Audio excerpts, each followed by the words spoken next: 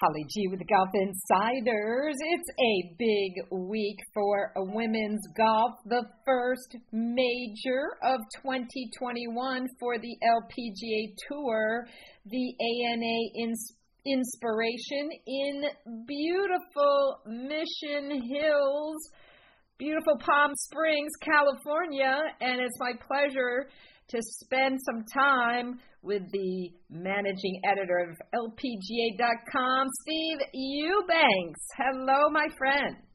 How are you? Good to be with you. So excited that we've got our first women's major, and we've got the Augusta National Women's Amateur going on. This is a big, big week for women's golf, Steve. It is Women's Golf Week, absolutely, and it's a wonderful time. I'm actually outside right now looking at the San Jacinto Mountains, and it's a lovely spot here in Rancho Mirage, California. Well, for those of us that have been in the golf business for a while, we get to a place to call ourselves industry veterans, right, Steve? This, back in the day, was called the Nabisco Dinah Shore.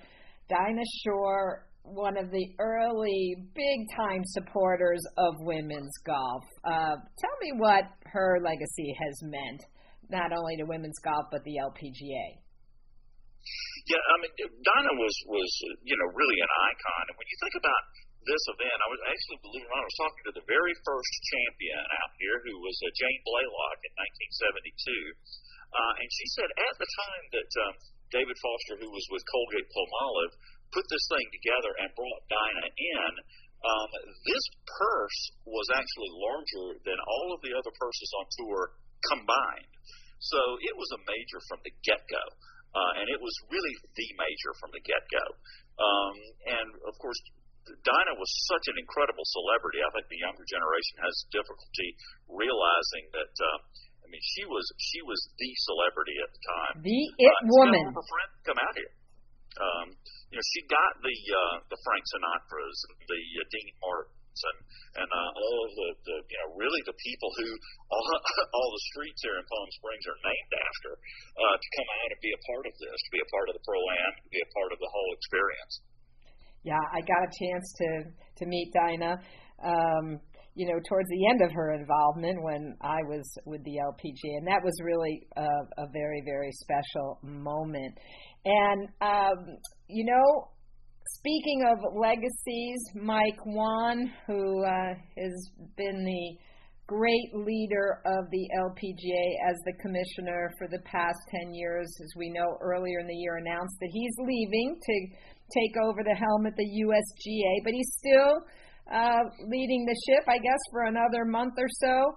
And you sat down with him, and he had some really special things and advice that he shared that he got from none other than Louise Suggs, one of the founding members of the LPGA. Quite a personality Louise was, rest her soul. Share it with my listeners about that.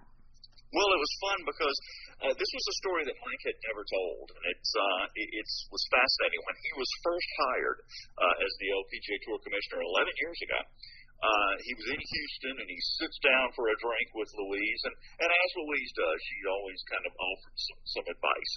And she kept saying to him, keep it simple, and then she would go through all of these things that didn't sound very simple at all. And so Mike said to Louise, Louise, what do you mean by keep it simple? And she pointed out to the players, and she said, give them a better place to play. And she wasn't talking about just the venues. She was talking about everything. She was talking about the purses, the experience, the golf courses that they played, the conditioning. She wanted all of the things that the players experienced to be better. And then she said, be an honest and good man. And that was, Mike was like, "Whoa, does she know I'm not an honest and good man?" Right. And but what basically what she was saying is, we can live with anything as long as we know, that you're being straightforward and honest with us. And that was to me.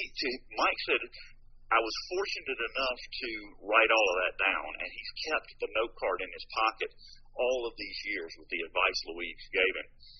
And it's been profound, because to me that's really the essence of what Mike Wahn's leadership has been at the LPGA. Yeah, another interesting thing that she mentioned was she said, keep the boys involved. Very clairvoyant of Louise. And, so interesting what Mike has done in that regard. And you can explain what she meant by that. Well, he's like, what do you mean keep the boys involved? He had no idea what she was talking about. And she was talking about, the boys. And she basically what he realized is she was talking about the PGA Tour, the USGA, and the R&A. And she referred to them as the boys. But she wanted them to be engaged and involved in the women's game, that it couldn't be separate, and they certainly couldn't be seen as the competition or the enemies. You needed to bring them into the fold and have them be supporters. And if you look now at the KPMG Women's PGA Championship, and if you look at the R&A's involvement with the LET and the European Tour's involvement with the LET, and you look at the fact that the PGA Tour has been instrumental in getting the television deals together with the LPGA, and they are still in the process of negotiating perhaps a mixed event. This is really what Louise was talking about, and it's what Mike took to heart in bringing all of these different elements together as all intimate supporters of the women's game. Yeah, absolutely.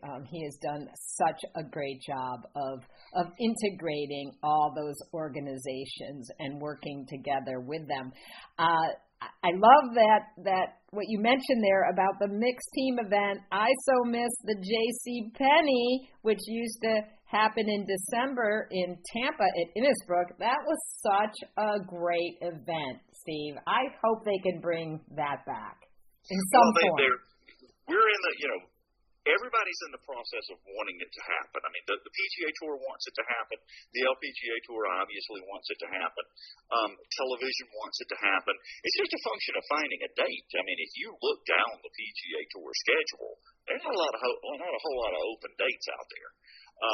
But if the television deal would be great. A sponsor I would think, jump on something like this. So I think it's just a matter of time and place and getting it in the right spot. Well, speaking about the right spot, they're teeing off as we speak for the first round of the ANA Inspiration. And so far, Steve, 2021 has proven to be a great Kickstarter for the American players. We had a great Florida swing, if you will, here in January, February, and March with the sisters Korda winning back-to-back and Austin Ernst. And then we headed to Carlsbad last week in NB Park. Boy, smooth as silk, winning, her first event of the year. I tell everybody that the only mistakes I've ever made about NB were when I underestimated her. And I won't make that mistake again. Boy, every time you think she's done, she comes out and wins again. And this is another one of those examples. Just sort of out of nowhere, when the putter gets hot, she's unstoppable. And what a wonderful event that was, because you had Indy and Alexi are battling kind of down the stretch. They put some really good numbers up, and of course that's a beautiful area there at Aviara. So it was great to see. And then they just drive over the mountains here to a golf course that is in as good a shape as I've ever seen it, Holly. And I've been coming out here a lot of years. It looks like the members haven't touched this place in a month, and it's just perfect. Well, as I look at the LPGA's version of the FedEx Cup, the race to the CME Globe, we've got a packed board here of American players, which, have to say it's good to see. 5 players in the 1 through 5 slot: Nelly Korda, Lexi Thompson, Jessica Korda, Austin Ernst, and of course Daniel Kang and Jennifer Kupcho and Amy Olsen rounded out. That's I think 7 out of 10, Steve. Yeah, it's a wonderful to see this kind of resurgence and rise in American golf, particularly among the Korda sisters, who are. Look, let's face it. There's not a better athletic family perhaps in history. And I don't think there's a better story in all of sports. You've got the Corda sisters, both winners this year. You have their younger brother, Sebastian, who is in the quarterfinals of the Miami Invitational on the ATP Tour right now. You got both parents who were professional tennis players, and very highly ranked professional tennis players. I mean, I don't know any other family that's batting 1,000 in terms of the success, this athletic success of every single person. So it's great to see, and they're wonderful people.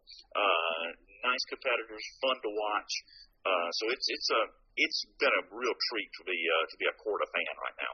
Yeah, of course, we have had the Williams sisters that we followed in tennis for a long time, but it truly is fun when you see sibling rivalry, and they really do seem to support each other in a really special way.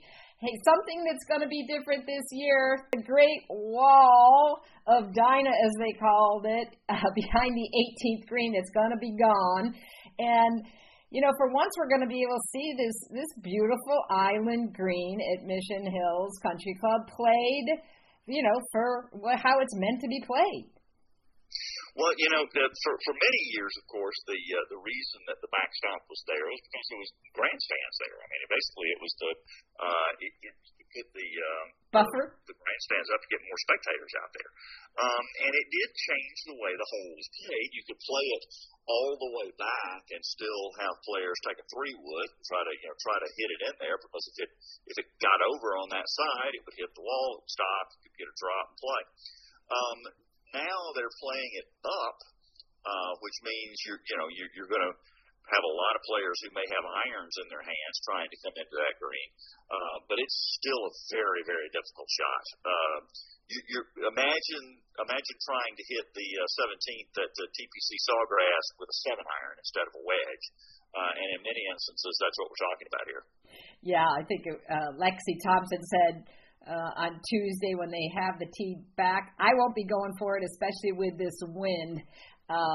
But she said if they move it up, if I get a good number, she'll go for it. So I think that's the way a major should be: risk and reward. Absolutely, and that's going to be as fun a risk or reward shot as you see, especially on Sunday afternoon. Yeah, it's a par 5 and really makes for an exciting finish. So what's the status of the selection for the new commissioner, Steve? Any inside scoop there? They say hopefully they'll name a new commissioner at the end of May. That's the plan. I mean, they're in the interview process now, so I don't know how that is taking place. I'm not privy to the board's decisions there, but I do know that the list of candidates has been incredibly long and talented. It is a much more impressive and popular job now than it was when Mike Wahn took over. So I think your people, once they realize who is in the running and see the entire selection process, they're going to be incredibly pleased. And I hope there's a good mix of women in that selection process, Steve. I do too, and I think there are. I think that we're but more than anything, you want the most talented person. But I'm certain that there are a number of women who fit that bill. Well, I'm sure Mike Wahn, as a parting gift, will be giving an ample supply of his Post-it notes, because we know he's a guy that loves to write things on index cards and quotes on Post-it notes, and I think that's what made him such a popular and relatable leader, don't you? Absolutely. And look, Mike there was one trait that he had that I think the next commissioner should take to heart. He was an incredibly good listener. He really cared. He loved people. He was never pretentious, and he cared and he listened. And that's really, at the end of the day, you don't know what the sponsorship situation is going to be like. You don't know what the schedule is going to be like. You don't know what you're going to get in terms of the number of tournaments and all of the mechanics of running a tour. But the one thing you do know is that if you're open and honest and you're a good listener, people are going to respect you. Couldn't agree more. So, all right, this is the time. I got to get you to throw that dart. And who do you think is going to raise that trophy on Sunday and win the first major of the year, Steve? Well, Holly, I'm actually going to go with a twofer here because it's the two players who were in the playoff last year who did not win, Ellie Corda and Brooke Henderson. Wow. I think they both have something to prove here, and I think that on Sunday afternoon you're going to see them battling it out.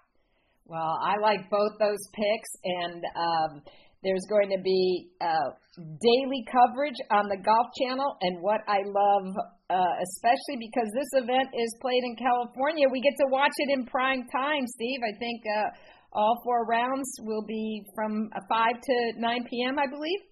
That's correct. Yep. Well, that's fantastic, and we always appreciate your time. Steve Eubanks, managing editor of the LPGA. Check out all of his terrific columns this week at the LPGA.com. Steve, thank you so much. Appreciate your time. Holly, great to be with you as always. Talk soon.